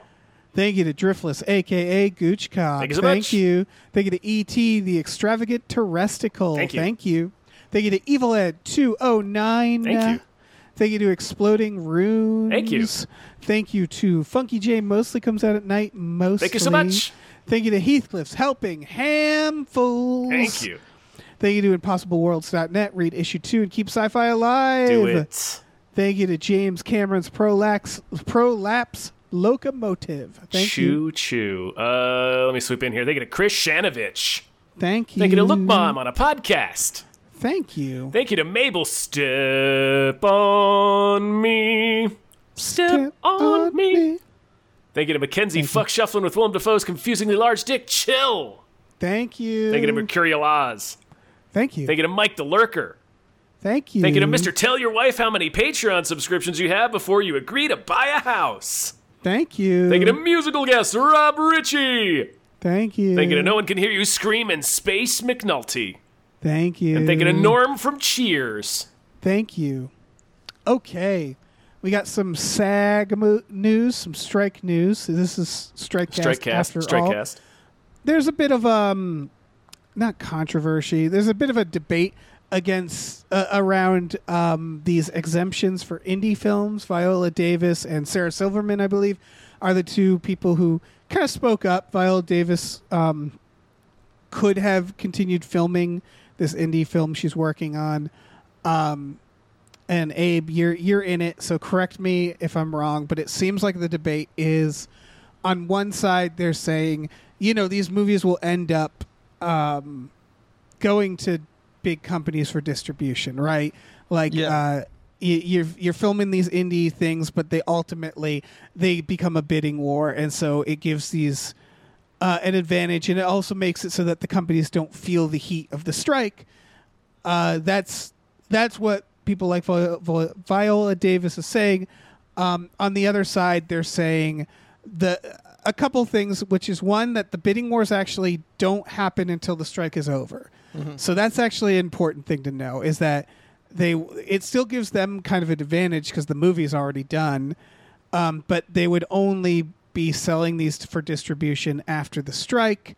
And also SAG argues that it shows the bigger studios that they're showing that they're reasonable, right? They're saying like, look, we don't want to punish the indie world. We're showing that like if an indie film actually agrees to our terms, we don't have a problem with them. Right. Yeah. I do see both sides of this. I'm a moderate here. Yeah. What do you guys think? I kind of feel the same way, so I'm interested to hear what Abe has to say. Yeah, so like I guess I have a slightly different take just because like I'm kind of moderate, or like I feel like that's a good That's a good standpoint, but like for a lot of people to be, because like as long as you're supporting the strike, I think you're doing the right thing. You know what I mean? And so Yes, Davis is definitely saying, and you know, just to clarify, I think your rundown was kind of right, but it's just the idea that if you are supporting, like the goal of any movies, any indie movie or you know, like a larger one, the ones that she kind of mentions is like A24 got a lot of exemptions and kind of a like cutout. You know, like Mel Gibson's new movie kind of got a cutout as well, because and we're unsure of exactly why, but this was a negotiation between SAG-AFTRA and the AMPTP, which is basically that's who we're kind of against at this point, right? The filmmakers behind The Vast of Night, their movie has gotten a green light to keep going. Right, and these are and not all movies are equal. Some of them have 5 million budgets, some of them have 10 million budgets. You know, some of them have, you know, like the movie that I'm currently making with Michael Swaim, which is a feature that's just completed its crowdfunding in June and has been ramping up pre-production ever since. And we were hoping initially to like kind of shoot by the end of the year, and we've seen it kind of like a go for broke for us, right? So a lot is riding on this feature, and we haven't talked to anyone who's remotely close to the AMPTP. So we're so far out of the circle of Hollywood that we're not really on the radar at all. But we're hopeful that we could cast someone of note that might raise our budget in the eyes of the investors. Now, here's where it gets tricky, because Davis came out and kind of said, and I still feel rightfully so, I think her point is very well spoken, is that like you need to kind of say no to all of it. It's a very kind of binary system. So even if you're an ultra low budget like our movie is, which is under $700K, you know, kind of thing. And that's like literally a distinction that is made by, you know, companies when they say like, what kind of movie are you making? It's ultra low budget, you know, it's like so small. Those people are getting punished too. Now, the reason that exemptions exist really comes down to the concept of like, there's more people affected by the strike than like career-wise, just getting a job, having a job. You know, like right now, the grips and the electrics and the, you know, like sound mixers, they all can't. Whereas writers can be writing scripts right now and just being actively not selling them in order to make the strike work. The sound mixers aren't on strike. They're not getting any benefit from this at all. So all they have is a work stoppage. And so they're like, okay, so SAG-AFTRA knows this. They're, you know, not without empathy. And so they're like, even though we have this, you know, insurmountable goal, we're still going to cut out some stuff so that like really small indies can work. And Viola Davis is kind of saying even that we should not be doing that. And I think I see your point. It just scares me because I'm making a small movie, and I'm like, we were already up against the system, man. We haven't even talked to anybody. We're just trying to make a movie, and now we're just like, I'm not going to speak for Viola Davis, but I feel like if you went to her and explained it, she'd be like, oh yeah, you're fine. Maybe. Like, I don't know. I do think so. The point of a strike, right? A labor strike like this is to, you know, cut off a supply line. Right. Is to say no more. You don't get any more of us until you meet our demands, period. And so I guess it's a question of what is the most effective way to do that. Like for the WGA stuff, I'm not in the WGA, but obviously I'm not going to scab or anything. But I am like talking to people who've made movies about planning stuff. But obviously they're not big studios or anything. It's all still very small. Right. And it's like, I don't think there's anything wrong with like creatives planning movies together, obviously, right? Like that's not even in a blurry place. Right. But then it's like, all right, but what if you're Matthew McConaughey? Suddenly you're not just a creative, right? Yeah. You're a big money draw. You are part of that that pipeline going to the studios. So I can see why some of these indie films is kind of missing the point. Yeah. Where it's like, okay, well, you're basically making a big film at this point. Yeah, I don't think... and like, yes, it's not going to the studio, but it will, and it is part of that, and so the studio will get that, and you're not... But it is like this kind of a blurred line that gets less blurred the smaller budget it gets. Yeah. You know what I mean? And it also doesn't factor in the structure of how like kind of budgets work in Hollywood in terms of not like how making a budget works, but like what are the laid out. You have the $200 million pictures. Obviously those ones. You have the $100 million. Obviously. You have the $30 million. Very rare. They still exist. Those ones are also no. But when we start getting in the $15 million territory, the $20 million territory, this is where like well-known companies like A24 thrive. And it's like, if they're getting exemptions, like just because we're not a part of the system, does that mean we should suffer even more so? So it's this very kind of gray issue. I think it's a system where, like, can you even apply for exemptions? You know what I mean? Yeah, I feel weird about it. I feel bad about it. I'm very scared. It's sort of, we talked about this with the digital stuff as well, where it's like, certain, like, internet isn't even on the radars, and they're very broad about stuff where they're like, no influencers, and it's like, well, when do you become an influencer? When does that define you? Like Mr. Beast, yeah, that makes sense. Although, for the record, he claims that he is, because Mr. Beast got in trouble for crossing the picket line. That's why I brought him up before. Yeah. But he claims that it was a deal he made before the strike that he has to fulfill, which would exempt him from it. But I don't know. I'm not keeping up with Mr. Beast news. Yeah, you Point are. being that like it's all this kind of blurry line thanks to the internet, which is like, what does it mean to be an influencer? It's how many people have to follow you for that, and what does it mean to be an indie film? At this where's point, content generated from? And that is the basic question at the heart of the strike: is the people that like who makes the content, who's the engine, where does it start, and those people should be paid, properly. Yes, so I think that while I'm saying stuff like it's a gray issue, and I have a dog in this fight a little bit, and I'm sure some of your listeners might be like, oh, shut up, it's not that complex of a moral issue, you shouldn't be a part of the problem, just don't make your movie. I get it. I'm not like a victim here, but I'm also not a part of the union, and I don't think the idea of trying to stretch and be like, hey, maybe someone who has a little bit more notoriety could be in my stupid little movie. Maybe I should try to at least reach for that and not be like blacklisted. So I'm terrified of that. But at the same time, obviously the priority is, because I hope to one day be a part of the WGA. I hope to one day be a part of a union like that, who really protects its people. You need to solidarities first and foremost. So it's tough to deal with the Davis story just because it's like, I want to just be able to be like one united front, but I do see the validity in what she's saying. Absolutely. Right. That's part of the critique, I feel like, with her and Sarah Silverman. I don't want to put words in their mouth, but part of it's like solidarity. All right. We're drawing a line, except for you guys. And then it's like, wait, what? So where's the line? Like that's been my criticism this whole time with the messaging, which is like, it's like really hard because it's like we all want to support it. We all, again, everybody, Viola Davis, Sarah Silverman, they've all definitely said like, listen, we all want the same goal. We're all on the same side. Right. And the point is to fight them more than we fight amongst ourselves.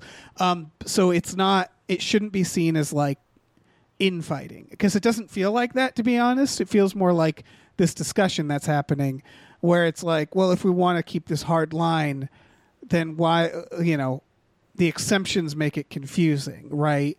And then the world of, digital content creators, I guess is what they would be called, like where do they fall in line? And like you said, that's the whole point of the strike at the same time. So it's like, it's just interesting how much more complicated this is now versus the last strike. Because when you turn on the lights in the decrepit room that the studios have been built, all the cockroaches scatter. And so you see all the problems, all the holes in the walls. And you need and you kind of want to be like, oh, that should be fixed too. And that needs to be fixed. So it's a lot. It's a lot. And a lot of people, if you follow the strike, have been talking about this and the lack of binary there, but also there needs to be solidarity and there needs to be a push. So that's why I think we should lobby to be like SAG-AFTRA, be very let's be a little bit more discerning in the movies that we choose here. Let's not be doing deals just because it employs the right people. let's really just support the lowest of the low. It's hard because people like what they do. So, like, there was that bus driver strike, I forget what country it was out of, where they talked about how instead of not working, they just didn't charge everybody to go on the bus. Because that accomplishes the same thing, right? It cuts off the money. Yeah. Is really what... But you can't do that in this industry. No. And that's the problem, is people love making movies. So, like, strikes, that's what the studios are also betting on, right? They're like, oh, they'll want to keep making stuff. Exactly. And it's true. And you need money to make stuff, and they have the money. And so that's the dilemma. So we'll keep watching, and we'll keep listening, and whatever they say officially, we're going to do. I just think about the last 3 years of working very hard on this thing, and then right when we're about like, all right, and go, and then someone fires the starting pistol right before, and we're like, oh, maybe not. All right, everyone hold up. All right. Because there's so much is writing on it. So it's a unique experience. And I really do think we should be listening to all these people. Yeah.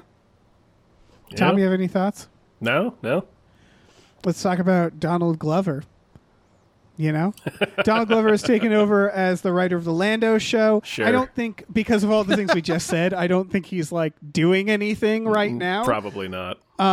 But I just thought this was interesting that there is a Lando show still. And I feel like what happened is all the Lucasfilm stuff is so tied up and they don't know what to do that I feel like they're just like, all right, Donald, you're going to like fucking wipe do it. Everything and start over again. Yeah, that's what it sounds like. It sounds like they just fucking hit the reset button. Yeah. And so, I mean, this could be good when it eventually happens. It's just, I can't believe how Star Wars, how they're just like, they have no fucking clue what to do. Right, it's become this television show now. Yeah. It's a meme. It's a fucking meme. One of the greatest franchises and bankable IPs of all time is twiddling its thumbs going, it's too big, it has to fail. Big. Like, there's nothing we can do. We don't know who to please. We don't know what is the smart choice. And it's so funny because you just go online and it really is a testament to how much love is in this, like, in Star Wars, where it's just like everyone has the answer. This is what you do. Mm-hmm. I told you guys I have a Star Wars movie pitch. Yeah, you got the answer. Yeah, lay it on me. Yeah. All right. So it takes place, I believe, between the original films and the new ones. It'd be the We're Hunting Jedi era. And you guys know some of this, but I've really fleshed it out. It would be a pod racing film.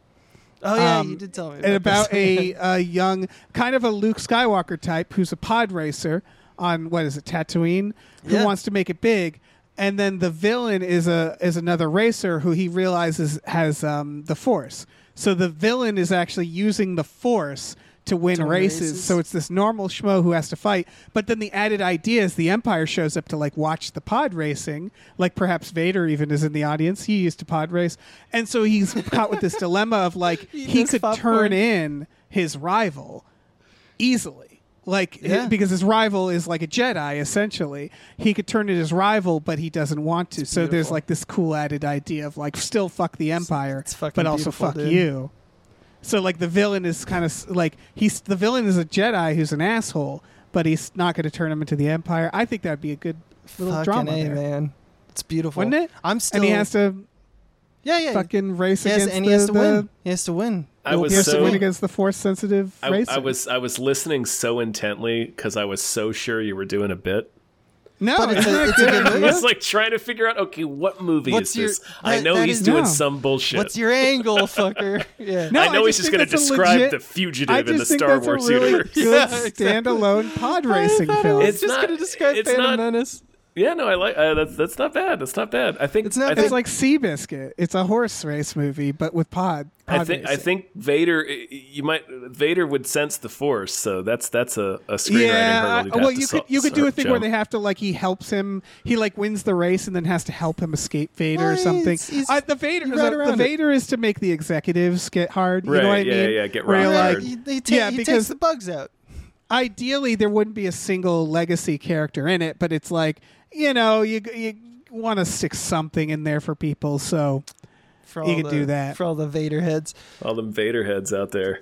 You gotta make the fucking Sebulba origin movie, you fucking cowards. Yeah. Oh, did you guys hear that No. Dexter Jetster is getting a short story?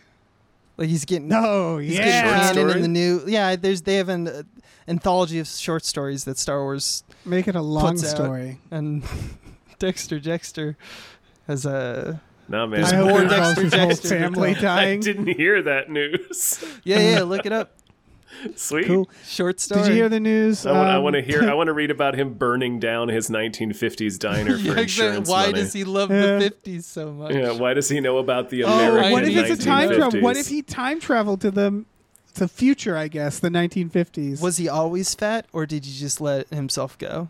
I don't know. I don't know, man. Might be We don't know what species. happened in his life. I need to Yeah. know. Final story is just that fucking HBO Max, after the rebranding, lost 1.8 million subscribers because, of course, Good it for did. them. You turned into Max, you idiots. Yeah. Yeah. I don't know. I don't even like. I'm not even happy about it. I'm just like, yeah, that's what happens. Yeah, they're gonna have You to sell jackasses. soon, man. They're gonna. Maybe you need to get rid of the person in charge. Also, today, Zaslav said, like, oh, we saved $100 million last quarter because of the strike. Right. It's like, Because again, it's yeah, all man. monster. It's You all fucking saved numbers on a $100 million. sheet. You sure did. Spin it until you fucking die. But it is because like all he has to do is like, a bunch of business schools just look at a spreadsheet and go like, oh, this looks like you did good because this number went up and this number went down, so we're good. And it's ridiculous the things they can say are a win because of that. Yeah, that's all it It's is. kind of like how sometimes like climate change is presented, like with people like, "Ooh, it's not all that bad." It's Yeah, like, exactly. the numbers are we're doing better. Yeah. No. Cool. Yeah, I guess it's kind of warmer. July, the hottest month That's in the right. history of the world. Yeah. In recorded history. Hottest month, July No, 2023. It's actually natural, you see. We're doing fine. Yeah. Yeah. Spin it, baby. Should we think some? What's that? Nothing. Let's All do right. it. Let's thank Thanks some more people. producers. Yeah. Big old sloppy thank you to Pete Forpagel. Thank you. Big wet thanks. Thank you to Numino Ultra Microscopic Silico Volcanoconiosis Anti-Disestablishmentarianism Jones. Thank you. Try thanks. Thank you to pre-order TikTok superstar Jason Pargin's new book, Zoe is Too Drunk for This Dystopia. Pre-orders are super important. Thank you. Thank you to Rev MD. Thank you. Thank you to Ricky Cilantro. Big old thank you. Thank you to Rosemary's Baby from Eraserhead. Thank you. Thank you to Screaming Horse Pyramid. Thank you. Thank you to Sorry Cop, world's most laughable centrist. Thank you so much. Thank you to Steven. Thank you. Thank you to the conveniently placed self-destruct button on the top of every baby's head. Thank you. Thank you to the Midnight Patron with patrons at midnight. Yeah, Thank baby, you. yeah. Let me swoop in here. Thank you to the Oatmeal Savage. Thank you to the producer formerly known as the Ghost of Dave Thomas. Thank you. Thank you to the To-Be Terror Bunny demands you enter the ninja with Franco Nero. Thank you. Thank you to these 7 Bs. Thank you. Thank you to Tiger George Pratt Thompson. Raindrops keep falling on my head. Thank you. Thank you to Tip Drizzle. Thank you. Thank you to Tux. Tux. Thank you to Vincent. Thank you. Thank you to Why Don't You Take a Flying Fuck at the Moon. Thank you. Thank you to your mom. Yes. And thank you to Zzz, because Pie Guy liked being last. Thanks. Thanks. Dave. Thanks. Dave. Yeah. What? In the interest of uplifting some small productions that are just trying to get seen in the midst of all this AM whatever the acronym is, in the midst of all that corporate greed. Yep. Do you have a movie that deserves more hype? Oh, you know I do. Dave, you blessed freedom fighter. Yeah. This is my pod racing Star Wars movie. Seriously, No, it deserves more hype. Deserves more hype. No, this is a little movie called Our Father the Devil. It is not a horror movie. Well, it's kind of a horror movie, but it's not a supernatural movie. This is coming out August 25th on VOD, and I believe some limited theatrical runs. You kids like Death in the Maiden much? Everybody loves Death in the Maiden. Yep. Oh man. That's kind of this, which is to say it's bleak as shit. It takes place in a French village, a woman working at a retirement home, and there's a new priest in town. Sorry, I'm telling this wrong. She also has a past of trauma. We're not sure which. She comes from a village where it's very clear they were all murdered. Something horrible happened in this village. And then there's a new priest who arrives at this retirement home, and she immediately passes out at the sight of him. And of course, she recognizes him. This is why this is kind of Death in the Maiden. So she's pretty sure this guy has committed some atrocities. So she fucking kidnaps his ass and is gonna do the tortures. It's a revenge thriller, but it feels like it follows like your like Old Boys, where like what the reviews. It has a handful of reviews, but they're all very good reviews. They're saying that they don't actually show much violence. It's not about being like, look how cool it is that she's getting revenge. It's more about the horrors of the situation right. and her dealing with the trauma that she went through and the brutality of what she's doing now. And so that's kind of what it is. It's Kill Bill, but like indie and like, serious, where it's actually going into kind of hard candy. Hard candy it was compared to. And so, that's it. It looks fucking brutal in the very real way, in a way that's probably pretty fucking intense. But good. I think it looks good. What do you guys think? Yeah. It looks intense. It also reminds me of that that movie we covered on Hypecast. It's probably been 2 years ago now, but it was like Noomi Rapace and Joel Kinnaman, where she thinks he's a concentration camp guard and has him locked in her basement. What is that? Yeah, called? there's Secrets We Keep. Is that it? Maybe this is kind of a low key genre, which is dealing with the consequences of like trauma, and like that, and like there's always this weird gaslighty element, which is like, is it actually them, or are they, right? Or is it their trauma getting the best of them, right? And they usually answer that. Death in the Maiden does pretty good with that, despite who made it. But Death in the Maiden's based on a play, so it's based on a play, and then it's mostly the actors involved: Ben Kingsley and Jamie Lee Curtis, Sigourney Weaver. Oh, you're right. That is Sigourney Weaver. Yeah. That makes more sense, honestly. Yeah, I got big. Although now I kind of want. No, sorry. What are you gonna say, Abe? No, I got big. I agree with your Death and the Maiden vibes. Also, kind of gave me like Let the Right One In vibes. No, even though that's like obviously goes full on like vampires, but this one definitely, it's like there's a sense of dread constantly, and that's one of the things that I really like when I saw the trailer. I really reacted to, because like it shows in like the first 45 seconds of the trailer, here's a woman who's completely decimated by trauma pulling out a knife on the street when she thinks she's being followed, and then realizing that like, oh no, that guy wasn't following you, and she immediately goes sorry, and then she has like facial tics of just like looking around the room just to like kind of like a prey animal, and like just the sheer happiness on her face when her dish is complimented. This all happens in like 45 seconds, and it's just hitting like trauma from several angles in a very like seemingly complex and more fully robust way, and it's doing it clearly and quickly achieved in a fucking trailer. The storytelling seems very cool. Yeah, it looks really well made. I believe it's the director's first film. I'm pretty sure, first feature at least. And yeah, again, it's getting a lot of positive reviews. So it was also made a few years ago. And I think it's been out, and I think it's been out in other places. This is the American release. Gotcha. Okay. Yeah, at least it has like 2021 behind it. And yeah, the director, it looks like has only made short films. So this is her first feature. Cool. So that's cool. Yeah, Yeah, looking it forward just to looks it. fucking good. Yeah, check out the trailer, folks. Obviously, all the trigger warnings. It just looks generally intense. Yeah. So, be prepared for that. But it's when you know like gritty, grounded revenge drama, you kind of know what to expect there. We have a lot of those now. And I mean in terms of like the amount of intensity. Yeah, So, for check sure. it out. Hype. Cool. Hype, Well, hype. man, Hype. guys, that's another successful STRIKEcast. We've done it. STRIKEcast. Classic show that we've always done. Abe, thank you so much for being on. Hey, thanks for having me, man.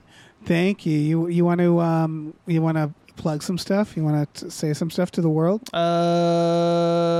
You heard me earlier, Small Beans, patreon.com/Small Beans. Come check it out. Cool. You want to make a noise? You want to go? Okay, cool. Cool. Did we ever tell them what year it was? It was 2003. This was That was the August of. theme. Was it July or August of 2003? It's still July. We're still in July July. of 2003. All right, that's Yep. what it was. Hot damn. Yep. What a list. These are What a the list. top 10 films of July 2003 in the United Yep. States. So give yourself a point if you got that correct. Yeah, keep score We- throughout the duration of STRIKEcast. We'll see how many points you get.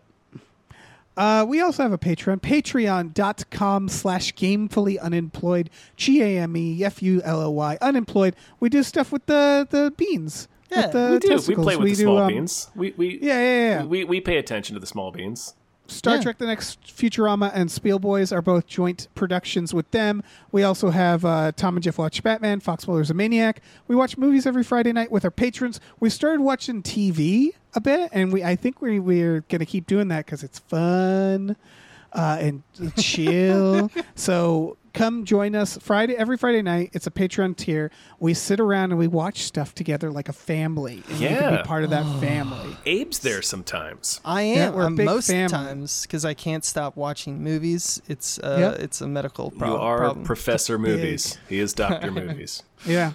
And you guys do that every Monday, which I've been trying to join more and more and be part of Thank that. you for Oh, being that's a part right, of that. Yeah. We Two glorious families. we do little bite size because it's Monday, so we want to start your week. So we start a little Yeah. earlier, do fewer movies, but it's still the same energy. family. We We're also family. we are. We're a Family. family of small It beans. means we can't fuck each other. Why Well, not? That's what that means. says you.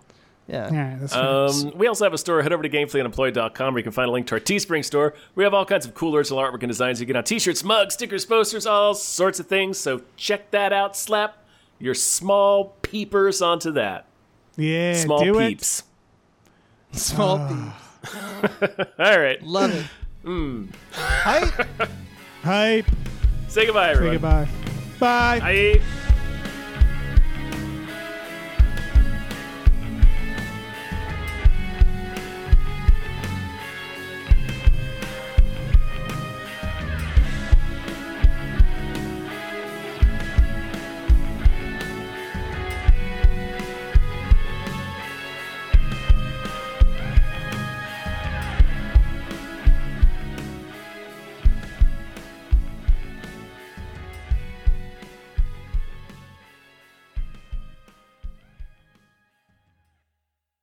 Our music is produced by Chris Corlew. You can follow him on Twitter at @thecorlew, CORLEW, and find more music at shipwreckedsailor.bandcamp.com. Our channel artwork is produced by Michael Vincent Bramley. You can find more of his artwork at instagram.com/mvbramleyart. Our episode artwork is produced by Justin Brown. You can follow him on Twitter at Justin T. Brown, and find more of his artwork at artnessbyjustinbrown.com and justinbrown.info.